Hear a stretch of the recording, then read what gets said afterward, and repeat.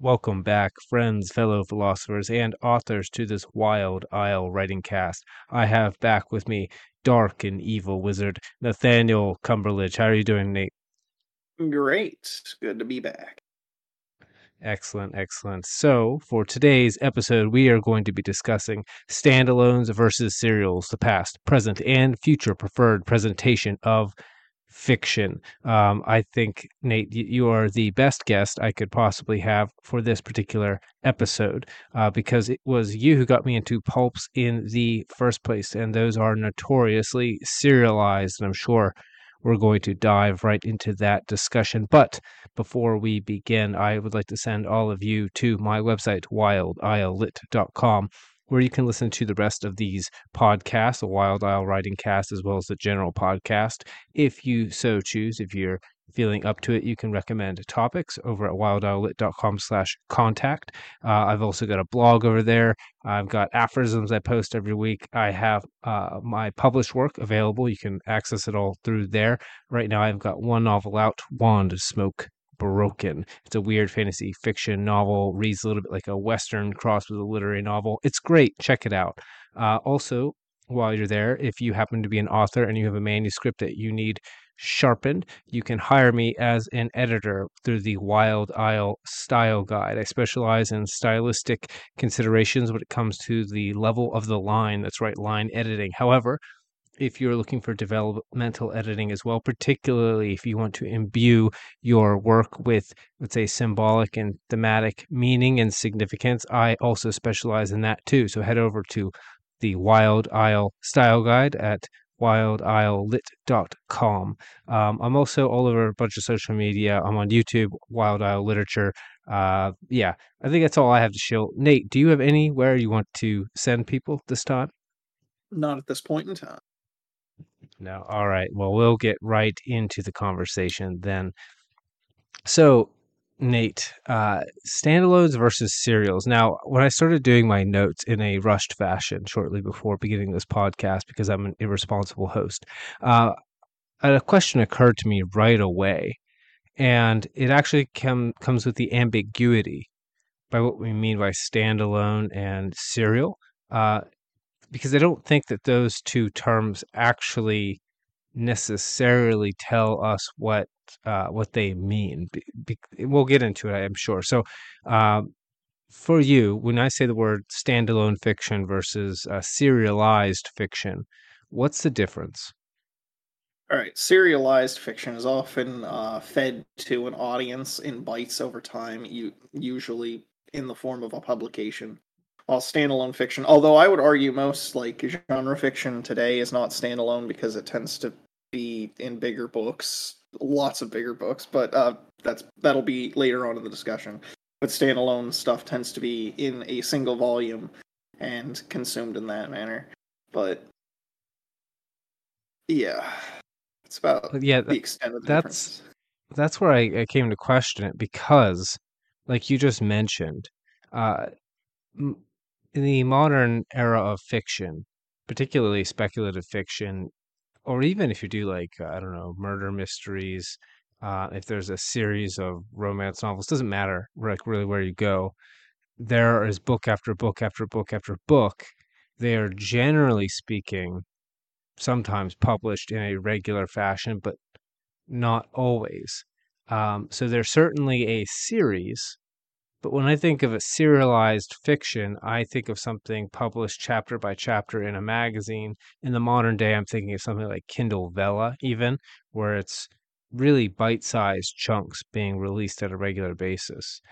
Um, and then I try to think of single standalone novels, and those seem to me to be quite rare. I don't know of any repute that aren't really old. Um, so let's jump right into that question. Like when we say serialized, are we going to say that, let's say, you know, 5 to 800 page, fantasy novels published in a series are serialized in the same way as, I don't know, the pulps publishing short stories in magazines back in the day? I would say that there is a major fundamental difference in that at least well, obviously the scale in which you are writing something, and even the it is often that at least modern fantasy novels aren't meant to be consumed on their own. So I guess in a way they are serialized because they tend to like be published. At least I don't know if this is still true, but there was a period of time in which they would require you to already have your series planned out in traditional publishing before you would get your like bulk fantasy series released all at once onto the market, sort of thing. Uh, but I would say that at least whenever I advocate for pulps and serialized fiction, I tend to do so on the basis of being like highly consumable and very low commitment, so that you can explore strange ideas without feeling like you're committing to writing like a mountain of paper. Yeah, that seems to be, when I thought about it, one of the fundamental differences that matter to us. And actually, I see that difference depending on the definition for cereal that you go with. So I went in, just pumped cereal into a dictionary, and then I put it into an dictionary of etymology. And I got two different responses, one that reflects each different way we might think of serialized fiction. So the standard definition, just on, I think it's just like dictionary.com, is like anything published, broadcast, etc., in short installments at regular intervals. Um, and then it has an example as a novel appearing in successive issues of a magazine, right? So in this case, like that first definition, the consumability is what makes it a serial, right? In that first definition. But the second definition fits a lot more with, the series of novels that get released, right? So it's arranged or disposed in a rank or row, forming part of a series coming in regular succession. The only similarity in the second definition to the first is the regular succession bit. However, there seems to be one focus, let's say with the word series, so that we can actually talk about it, versus serial, where a series is, let's say, closer to the root sequence, one thing that comes after another. But when we think of serialized work, we think of consumability, something being broken up into installments, right? You're not getting a whole book if it's serialized in that way. Does that sound like a fair difference to draw there? Yes. But I was um on the topic of serials, at least in other mediums where serials used to be used as a term, stuff like Flash Gordon and Buck Rogers and the Republican serials and stuff like that, they tended towards doing stories that had reoccurring characters, but were each serial itself was usually a self-contained story, one that could be easily picked up by like any person just coming into it. And that's another thing that I discuss and advocate for when I make comparisons to older pulps, was the idea of like each installment is a different adventure of a character typically, and you'd only spread those out in chapters if it was like a larger and more significant adventure of that character. Yeah, I was about to Um, bring that up as a difference as well, right? Because when I'm yeah, reading, let's say, I don't know, stuff by Robert E. Howard, I like to go back to him because he's who I'm familiar with. But you can read the Conan stories really in any order. Uh, they're not ordered chronologically if you do it by publication. And it would actually be difficult to figure out exact chronology, like from story to story to story. You can get some of them, but some of them you're like, I don't know when this took place. yeah, there's no agreed timeline actually. There's like several camps of people deciding how to order the stories of those specific. And Robert E. Howard is a common point of interest because he is one of the most popular, enduring, and prolific pulp writers of that era, along with like Lovecraft and a few others. But uh, it's a fine example. Yeah, and I think with a lot of serialized fiction, I'm thinking of like with science fiction in particular, it did not seem that there were as many, um, continuing stories with the same characters. They're what you described before, where it was like a whole different story each time. And really, the serialization was something more like the author, right? Like, so this author is publishing stories in a magazine in a serialized form, as opposed to like a collection altogether, which Yeah. again removes it from that idea of sequence, that it just has it where, like, is this presented to you in bite-sized chunks, or is this presented to you all at once? Yeah. As for like what is it? Science fiction not retaining a lot of characters, that's usually due to the stories of certain authors usually being told as a history of a setting more often than the history of a character, although there are exceptions to that. I think Paul Anderson, the guy who wrote what's it called? Three Hearts, Three Lions, which was a pretty significant. Oh, and what was the other one? He wrote a bunch of pretty significant fantasy stories that are considered very influential.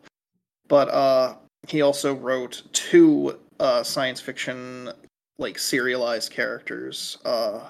Flandry is one of them, which is like a space opera James Bond sort of thing, but came out before James Bond was a thing, so it's more like James Bond is a more terrestrial version of him. But and I'm trying to think of his other character, but yeah, it was much more common to have somebody rate a bunch of short works taking place in a broader like fictional network of like a setting. HB, I think his name is H. Beamer. I forget his name. Anyway, that guy wrote a specific history of a human future in space, and then there was going off on a tangent here, trying to think of different examples that are concrete that I can point people in the direction of. That's right. We'll have a section for examples, and we'll talk about them toward the end. For now, for the sake of the rest of the conversation, my curiosity is wanting to settle on, where do we place like a series of fiction? Like, so if I've got um the apparently much loved and much loathed A Song of Ice and Fire series, right? Is that standalone or is that serial? My brain wants to put it like, each, even though it's a series, and even though you really need to read one than the other, I want to categorize it with standalone fiction, because I think it has more in common in terms of the way we interact with it to standalone fiction than it does with serialized fiction, in the sense that all of the, for lack of a better word, archetypes of serialized fiction do. Oh yeah, I would absolutely agree. Mostly because like if serialized is anything that takes place over a stretch of literary works is considered serial, then it's not really that useful of a definition because a lot of like uh because the difference between in like I was saying in my mind between a serial and a larger series in genre fiction is the consumability and ease of access, and usually, at least in my mind, how experimental it tends to be. Like I was mentioning, like a shorter work or a serial publication tends to be willing to be, or used to be, because there's less of these now, but used to be more willing to experiment with outsider ideas. And while a bigger publication would have harder time justifying like publishing somebody's 800-page novel about how flamingos are shape-shifting aliens here to conquer the earth. Yeah. Okay, so we have uh settled that a series is, let's say, to be encompassed in standalone. Serials are to be the short, bite-sized, let's say, presentation. And really, we are looking at presentation then. So the question that comes out of that is, why do one as opposed to the other, right? Like, so why serialize at all? Why not just, let's say, publish a collection, or publish even, um, in a weird way, why not just publish individual standalone stories, right? Because serialized works almost never publish on their own. Like Kindle Vella does, kind of, but that's a modern, it's a technological advantage of not having to distribute. And even then, I think with Kindle Vella, you like buy points. So like it's the same thing as subscribing to a magazine, except you get to choose what's going in your monthly magazine, right? Or however often you purchase more fiction that way. So yeah, why serialize and why standalone, do you think? I think at least the advantage of serialization, and I think an advantage today would be, it would be an ability to get something out there and get something bought and read of yours when you yourself may not be able to propel your own brand alone. Uh, a good example is like a lot of people who later became like major authors in the fiction space started in serialized fiction. They would publish themselves in a magazine that was known for the kind of things they want to write or the kind of things they're interested in, and they would get seen alongside, other big names or some such, and then they would have enough of a reputation eventually to be seen, whenever they publish independent books. Uh, I think something like that would be useful again today to like rally a bunch of outsiders under a single banner and get some people some recognition, and then they can go off and do their own thing. I know that the magazine that currently runs Kirsova, I think is how you pronounce it, is a big advocate of trying to do that to present different artists and writers to the general public who would be who think outside of the modern publishing world's box of what certain stuff is supposed to be. They want to see people like do weird genre mashups and stuff like that. It's a fairly good Yeah, magazine. well, great to hear that it exists. I've been thinking about this quite a lot, and I think it's absolutely necessary, especially now that we have self-publishing. I mean, the market is so incredibly flooded that anything to, say, have the chance for people to see your work, right? I think a lot of, if you're not an author and you happen to be listening to this writing cast, which is unusual, I don't think anyone but authors listen to this writing cast. But if that's you, um, it's actually the hardest thing is getting someone to bother to look at your work. That is incredibly difficult. And I think that doing a collaborative effort, like essentially a serial is, right? We're all banding together. If someone happens to like one of us, it gives all of the rest of us a chance to be seen and maybe also liked by that person. And therefore, if we're decent, then our work can spread. I myself want to start a literary magazine once I have enough work together for about a year's worth of publication. Then I'm going to gather some other authors together and we'll want to see if I can make that happen. But for that exact reason that you just pointed out, that if if you don't collaborate together, and oftentimes it ends up being authors collaborating together because funnily enough, as like an independent author, you care a lot more about, let's say, networking with other authors so that you can mutually gain some success and recognition, because like you could take an adversarial attitude about it if you wanted, but I think the only folks who are going to do that are going to be people who, let's say, perhaps bumbled into lucky success or were granted a pedestal that they don't feel that they've earned, and then they want to make sure the ladder gets pulled up after them. I've seen people do that, but for the most part, no, it's a collaborative effort where, you know, people who, I mean, hell, even if you fit the mold of the, say, what traditional markets want to see, like, yeah, you might be able to be traditionally published that way, but it's still incredibly difficult, right? Like just that market has been flooded for years. The indie market's flooded. So yeah, serialized fiction does have that great advantage of allowing people to band together. Do you think that there is an advantage to having your work stand alone, remembering that standalone is both a single novel, it's also a collection presented at the same time, it's also a series of, let's say, single novels. Like, if all of those things are standalones, is there an advantage to publishing that way as opposed to, you know, being in a magazine or something like that?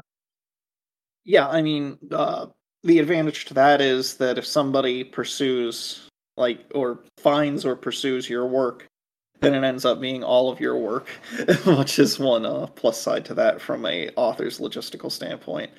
But as for a creative advantage, I think it's nice to have a bunch of like, at least in like a collection. Like I know you did a collection recently, or are doing a collection.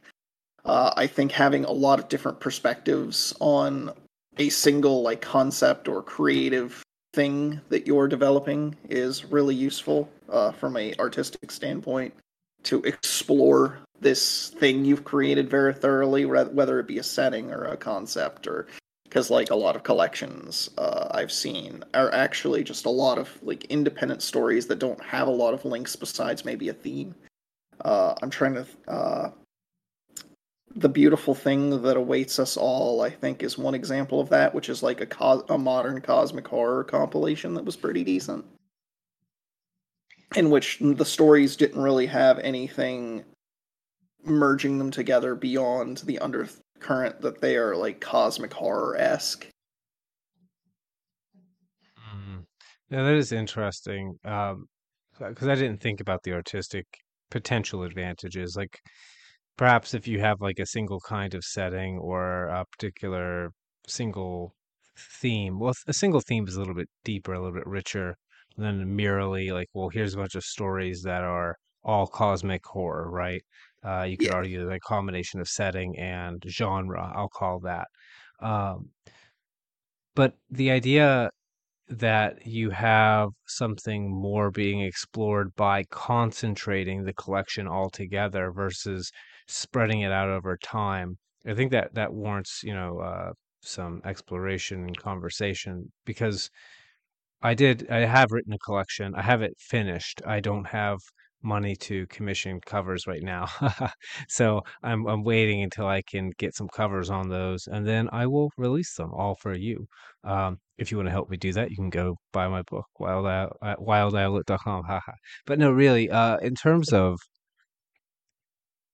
the artistic advantage, I actually did experience that with that collection that I did write. So it's in the Wand Smoke series.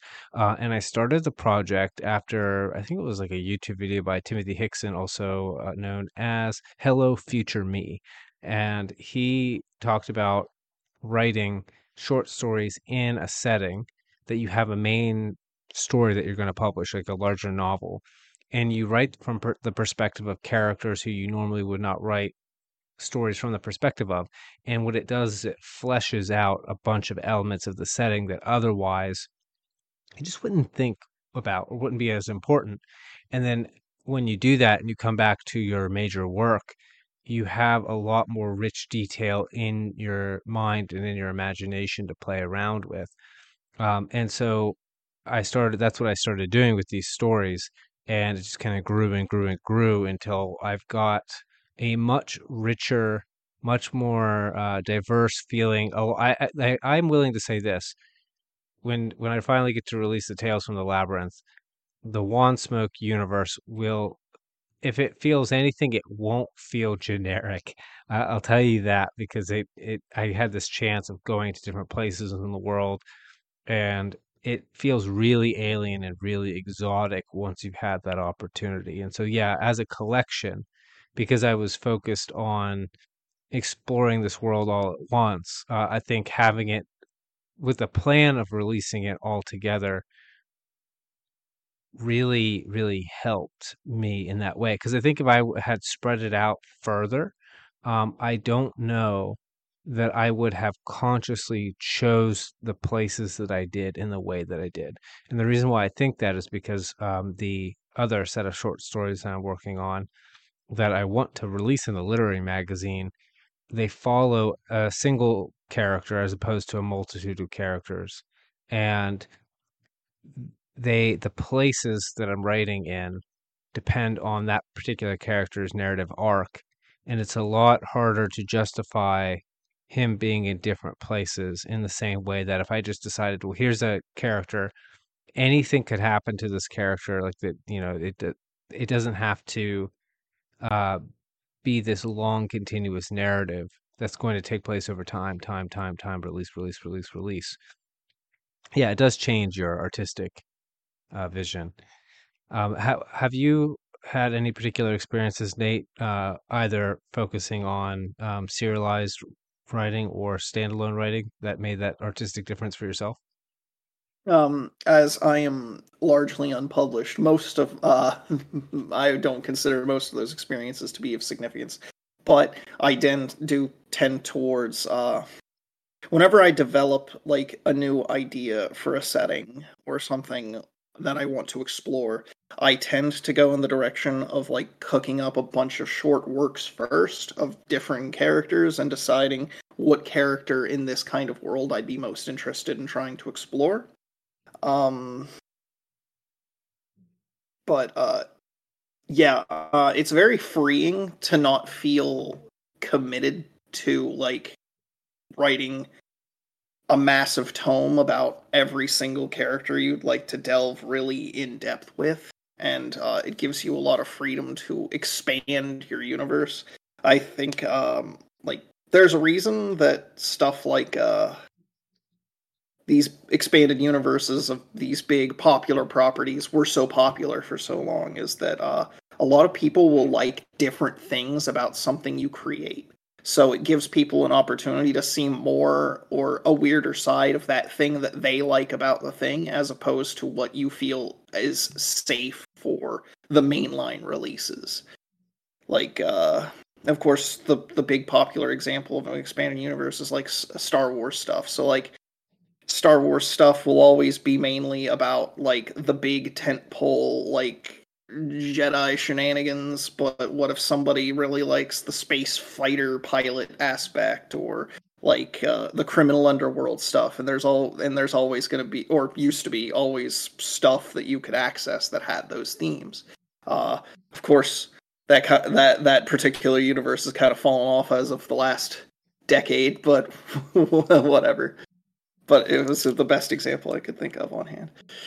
Yeah. Well, talking about past things and present things, um, in the past up to the present, and then we have like the recent past trends.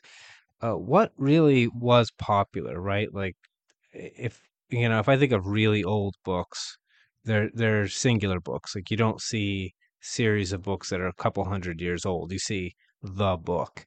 But as I get closer to the modern era, particularly once you hit like the 20th century, or even just before that, maybe even the 19th century, the idea that a thing was released in serial, at least to my knowledge, that seems to become more and more common. And in fact, it seems like a lot of novels were in fact released in that serialized format. What's your knowledge on that, Nate, in terms of like the past and whether I things were standalone or serial? The distant past, by the night like the late 19th century is when you started seeing like serialization becoming almost the mainstream way to write a book if you were not like yourself independently well known. So I'm trying to remember specific examples. Off the top of my head, I know the Scarlet Pimpernel, I think is how you pronounce that. It's named after a flower. Was a very popular serial piece of serialized fiction written by a British, I think she was a British woman, about a gentleman adventurer during the French Revolution. Um, but that is one of the most notable examples that I can think of that for our general circle of Yeah, I know writing archetype. Great Expectations, which I think we had to read in high school. Um, that one was, I know, released. It's Charles Dickens, right? Yeah, it was released in a serialized format originally as well. I'm trying to think if there's others. I think there are. I have books on my shelf that are old that I'm pretty sure were in fact released bit by bit by bit. They weren't released all at once. Um, Trying to, but yeah, go ahead. I apologize. You may continue. My thought was not fully formed. All right. Uh, but one thing I noticed, and I had this question earlier, but it didn't have its proper place, is that just because a work is serialized, it does not necessarily affect the let's say the pacing or structure of each chapter that much, right? So if you take something like Great Expectations, you can present it in a whole book, and if someone doesn't tell you that this was released in a serialized fashion, you would not know. I don't know, but you might know this, Nate. Was the or were the Adventures of Huckleberry Finn, was that originally released in a serialized fashion? Because it looks like it should be, but I don't know. I've never heard that it was. I get where you would get that impression, but I'm not 100% certain that is the case without looking it up. Mm. And I know that with the Conan stories, that definitely was, but some of those stories are so long, I'm pretty sure that they were released not all at once in the magazine, because if they were, like, the magazine would be thick. Like, that would be a really beefy lit mag. Am I right in Wow. that assumption? While some of the magazines were thick, most of the longer stories were released in like 3 or 4 parts. So like I think Queen of the Black Coast was released in 3 parts, I believe, over the course of like a few months. Yeah, that makes sense. I mean, because even the stories are broken into like separate sections, and sometimes they're short enough that it's like, okay, well, this might just be for the sake of, like, you have a scene break essentially. But sometimes it's like these look like chapters that would be released over the course of a work. Um, so yeah, I guess what I'm saying there that is that it may not be the case that the serialization process and the way that we're discussing it affects um, the let's say the way that you actually write your story. It might very well be possible to take just about any story and break it up in the way that we're talking about and then present it. You just have to find the key moments. Does that sound right to you? Or is that, because that sounds like an easy way out to serialization, but it seems to be the case historically. As a general thing, I think that is fine. I think there's some stories that just lack very good natural breakpoints because of how they are delivered. I'm trying to think of some good examples. There are very like some stream of consciousness type novels might have a harder time of this because of the way they feel like just one long kind of narrative ramble, I guess, where there's not necessarily natural breakpoints. And that's not always like a criticism. Some of those stories of that nature are good, but I think it would be hard to serialize them in a way that feels natural. But like most stories, I would argue, especially with like how we already divvy up our own works into chapters typically, it's just like you take a few chapters, you make that an entry in a magazine. I would imagine that's an acceptable way to deliver a book because like historically it's been done. So Yeah, and that kind of begs the question for the future, right? So we are seeing the rise of things I mentioned a few times now, like Kindle Vella, where people can consume fiction in short form. Beyond fiction, we're seeing that like TikTok, Instagram Reels, YouTube Shorts, short-term video fiction is extremely popular. Or at the very least, maybe it's just being marketed that way. But I think the reason why it's marketed is it must be people must be responding to it, right? Otherwise, I don't think the titans that be would essentially say, "Do this or else suffer an algorithmic death." Uh, and that being the case, should should we be as authors? Should we be thinking not in terms of changing the way we write our stories necessarily to be serialized, but just to serialize our work more and more and more to make the work more digestible to an audience that seems to be ever shrinking. I think that realistically speaking, we've got to contend with the reality that attention spans are being shredded by modern trends and technology. It's like we can complain about it, but there's not an easy solution to it. So either you adapt to that situation or you don't succeed. So I don't have an answer to that necessarily, but this is one of the many reasons why I do advocate for shorter form fiction, serialized fiction, and etc. So I think just as like a sign of the times, like you were saying, with like the popularity of shorter form content, it may be a direction worth going in. And that doesn't work for all fiction. Some people are still going to write the 800-page door stoppers, and some of those will still be good. Um, like I couldn't imagine like Lord of the Rings ever being published as a serial piece. It is a very cohesive whole, and I think that it should be like that, but most things don't need to be that. And that's my stance on. I think as authors, it would be worthwhile to consider whether or not our stuff should be massive tomes that are difficult to digest for the general population.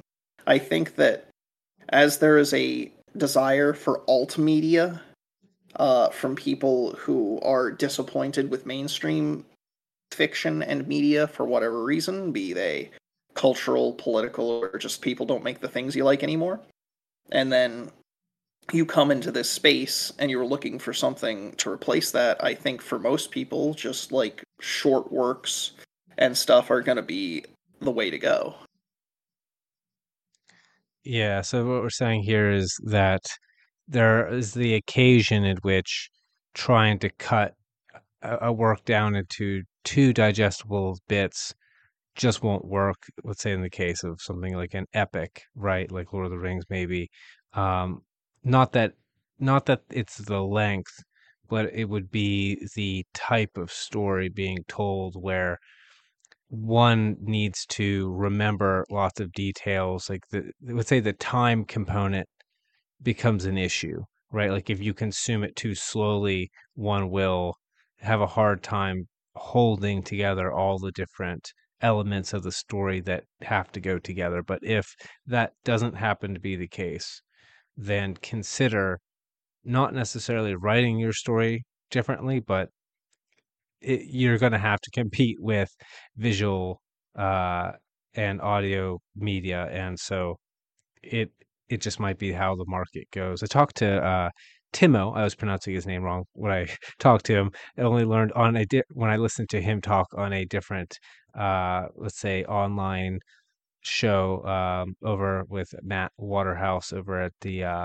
Alchemy Lab. So you can search up Matt Waterhouse on YouTube. You can find him there talking to Timo. But I talked to him about men as an underserved audience, and this very topic came up where there does seem to be um, what may or may not be an untapped uh, particularly young male audience, and it very well may be the case that if one wants to write for that audience, like if you're like the young man or perhaps not so young anymore, but you're 30s 40s guy and you're writing, and your audience is going to be 20s 30s 40s guys, if you want them to pick up your work, it very well may be necessary to give it to them in a way that you use the word digestible, and I like the word digestible because it fits in what we just talked about with like Lord of the Rings being not digestible in cereal. You have to,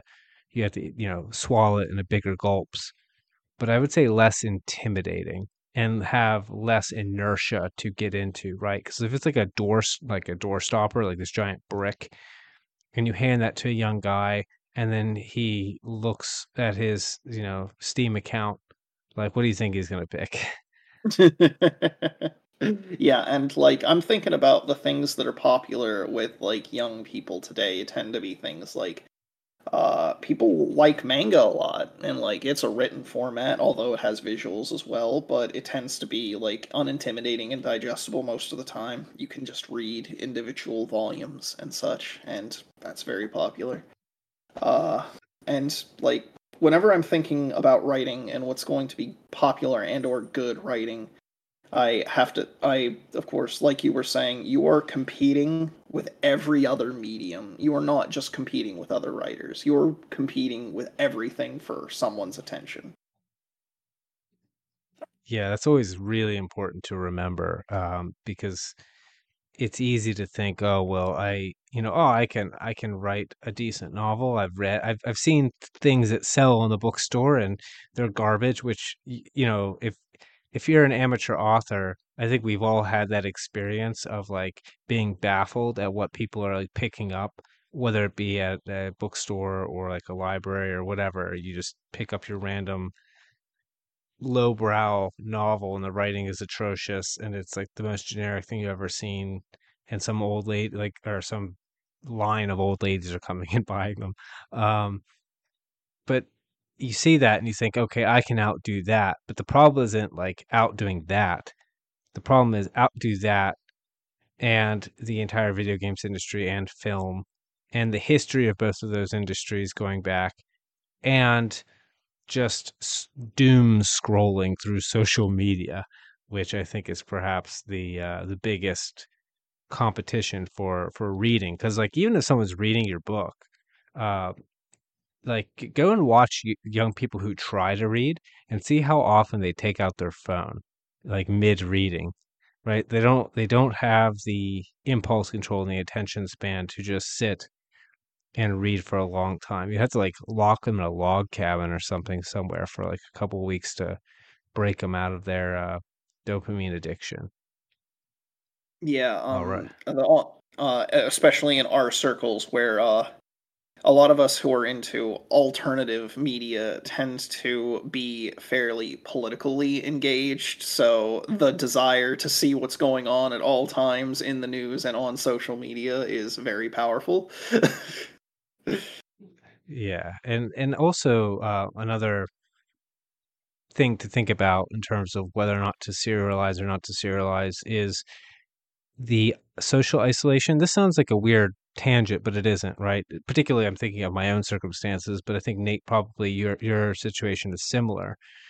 People don't typically make friends in person as much as they used to, particularly as you get into your adult life. Like already, that's difficult to do because you're working all the time. Um, but even now, where people are working remotely and working from home, your friends, the people you know, your community, if you will, is actually largely a set of people you know and interact with regularly online. And that's, as that becomes more and more true, as tragic as that might be, it makes it more and more difficult for anyone to be away from the screen for any length of time, or if they're on the screen, to be on one, window, right? Like maybe I've got my, let's say, Amazon Kindle app open in my browser, so I'm reading through a book, and unless I sit and like deactivate my Discord notifications, at any moment something could come up, and I'm actually really pulled to check out what's going on because this might be someone communicating with, particularly with me, and I don't get many social communications, and so it's like, oh yeah, I definitely should check this to see what the hell is going on. Um, and that's leaving aside all the other distractions that come day after day after day. So yeah, listeners out there, consider serialized fiction as a way to publish, if not necessarily as a way to write.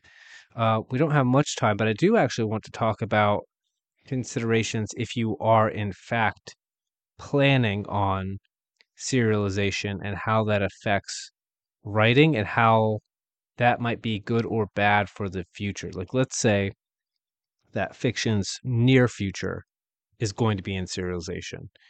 Is this, what benefits might this have with written works? And what deficits might we suffer at the same time?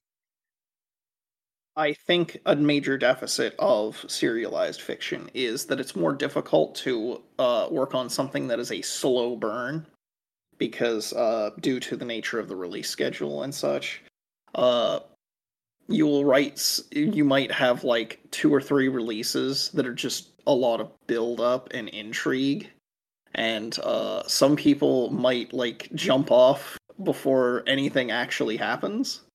Um, that's a very serious concern that I've thought about with shorter works over, well, works over longer periods of time would probably be a better way to word that particular one. But that another possible detriment is I'll actually have to think about this one before I say it. I don't know if it's actually a problem. Go Yeah, ahead. no, but yeah, I definitely see the problem with slow burning stuff. I think of anything that's any what literary or literary, you got to pronounce that. And yeah, like the there could be huge chunks where you just have to slow down and consume what you're reading. Like I'm reading through, it's taking forever because I'm trying to read all these indie books at the same time. I'm reading through Masashi, and you would think this is a book about a samurai. It's full of action. It's like, no, it's not. This is like a like samurai era drama where most of the like fight scenes don't even take place in the chapters. Like you kind of hear about them after the fact, and when they do take place, it's like two sentences, and then like really it's about the psychology of the characters afterward and the dramatic relationships they have with the other characters.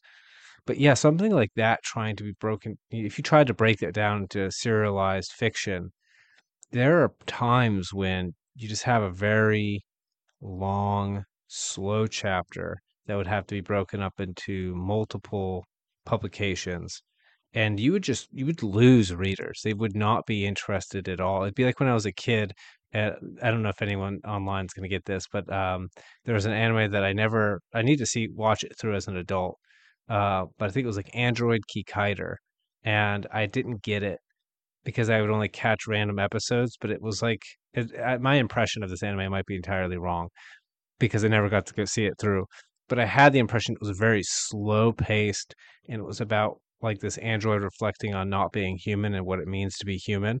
And so if you catch it in the midst of the series, like it's just no good, right? Like and seeing it from like, you know, the episodes separated too far, you lose all of the narrative tension that you had. I had the same experience actually with Dot Hack Sign, where if you watch it all the way through at once, okay, it kind of carries itself.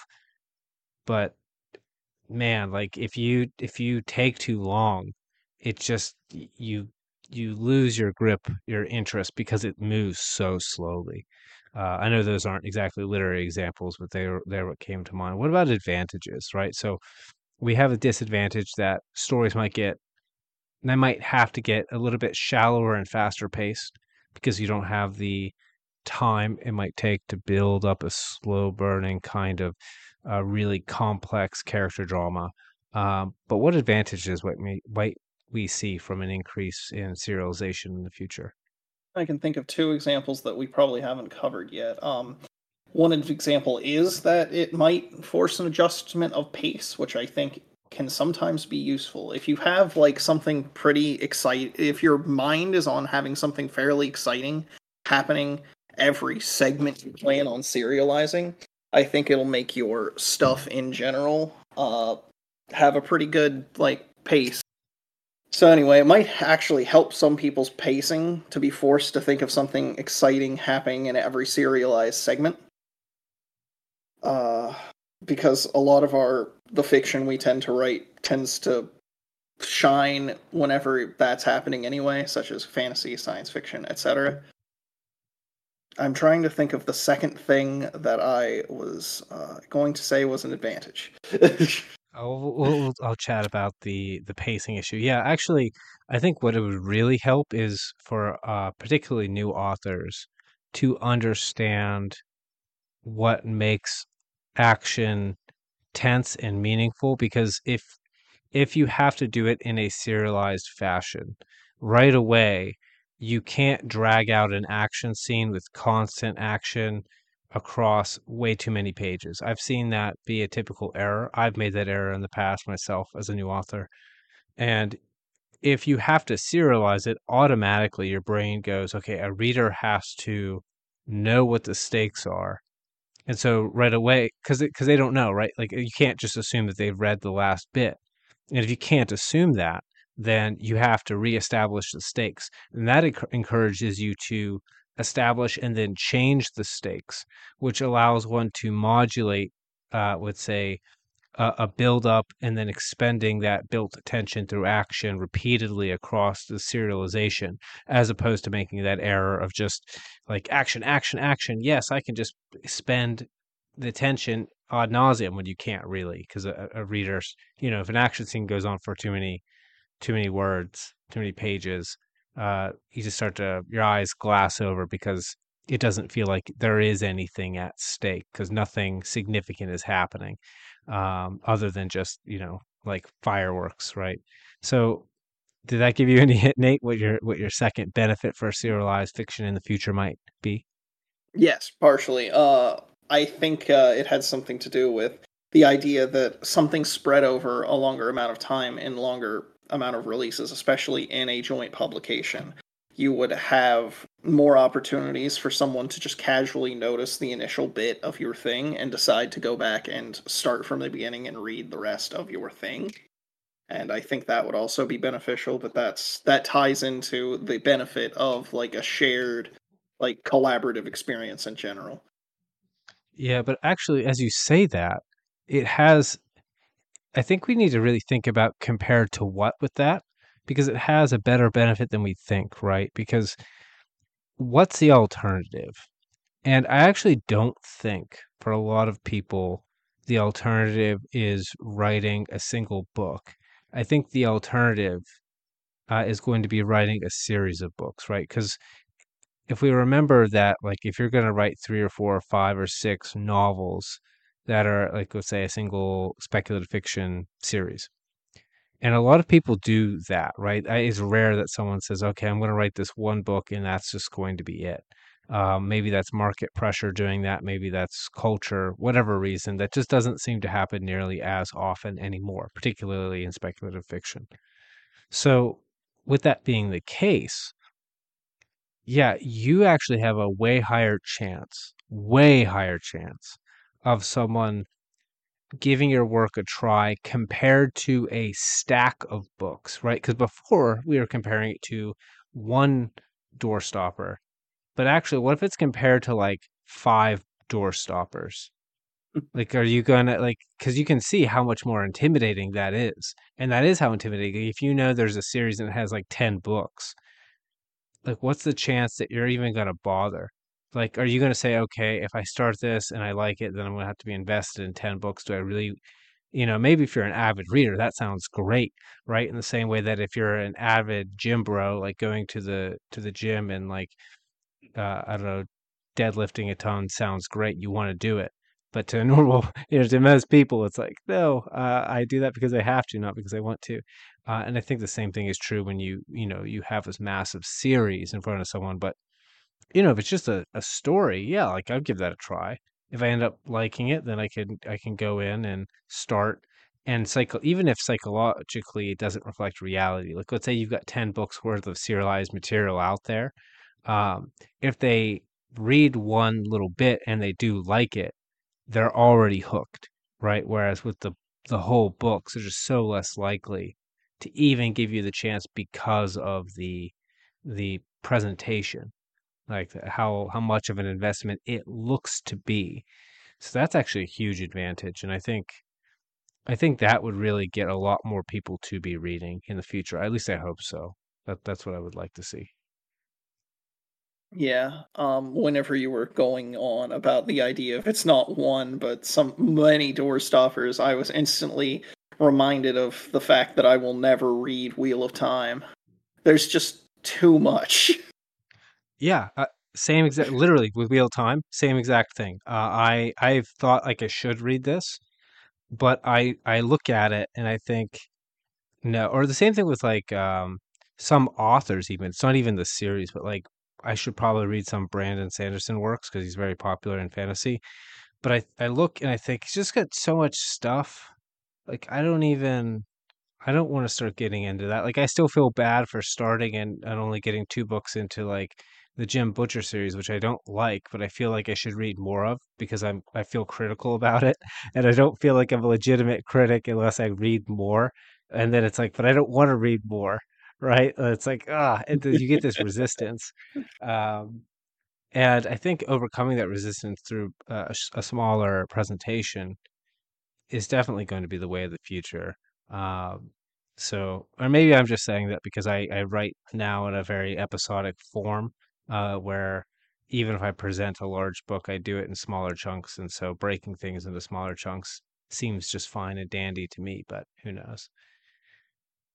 I feel like it's just a react. I think it's like a subconscious reaction to the general undercurrent of a lot of discussion right now. Like this is not a like the idea of like bringing back pulp and serialization and stuff is not unique to me. It's not an idea that I sprung up myself, but one I've gathered through a bunch of other people's like analysis. So so I just advocate for it because I think, just based on having gone back and read a lot of that stuff, that it would be beneficial to both authors and readers today. Not just because, like, I would like to write that way, I'd like to see other people write that way, and I want to read their stuff. Yeah, and I think you listeners would like to read it too. All right, Nate, we are short on time today, but thank you so much for joining me on this conversation. Standalones versus serials. It turns out the serials are the future, so get reading those, the ones that are already out and ancient and excellent, by the way. You'll be very impressed with some some of the level of prose. It's definitely more experimental. I'll say that. Um, there's some wonkiness in there with old books and I shouldn't say old book, old stories that are released in those magazines. But also there's like there are really great passages and paragraphs that are put together that would never pass by a modern editor who thinks that you, the reader, are too stupid to appreciate. All right. Before you guys go back over to my website, wildoutlit.com. Check out all the stuff that I mentioned before. I won't show it all there. Recommend topics. I'm running kind of short on what I have to talk about, so I definitely need some more writing based topics. So I'd love to hear what you guys want to talk about. And if you want to appear on this podcast through the contact form, you can, let's say, petition to participate, and I will read your petition and consider if I trust you to bring you onto the podcast. All right. Again, at wildilelit.com. And Nate, you sure you don't have anywhere you want to send anybody? Not at this point in time. One day, Nate, you'll have One a day. massive platform upon which to look down on all of the knaves. All right, guys, thank you so much for tuning in, and we'll see you next time.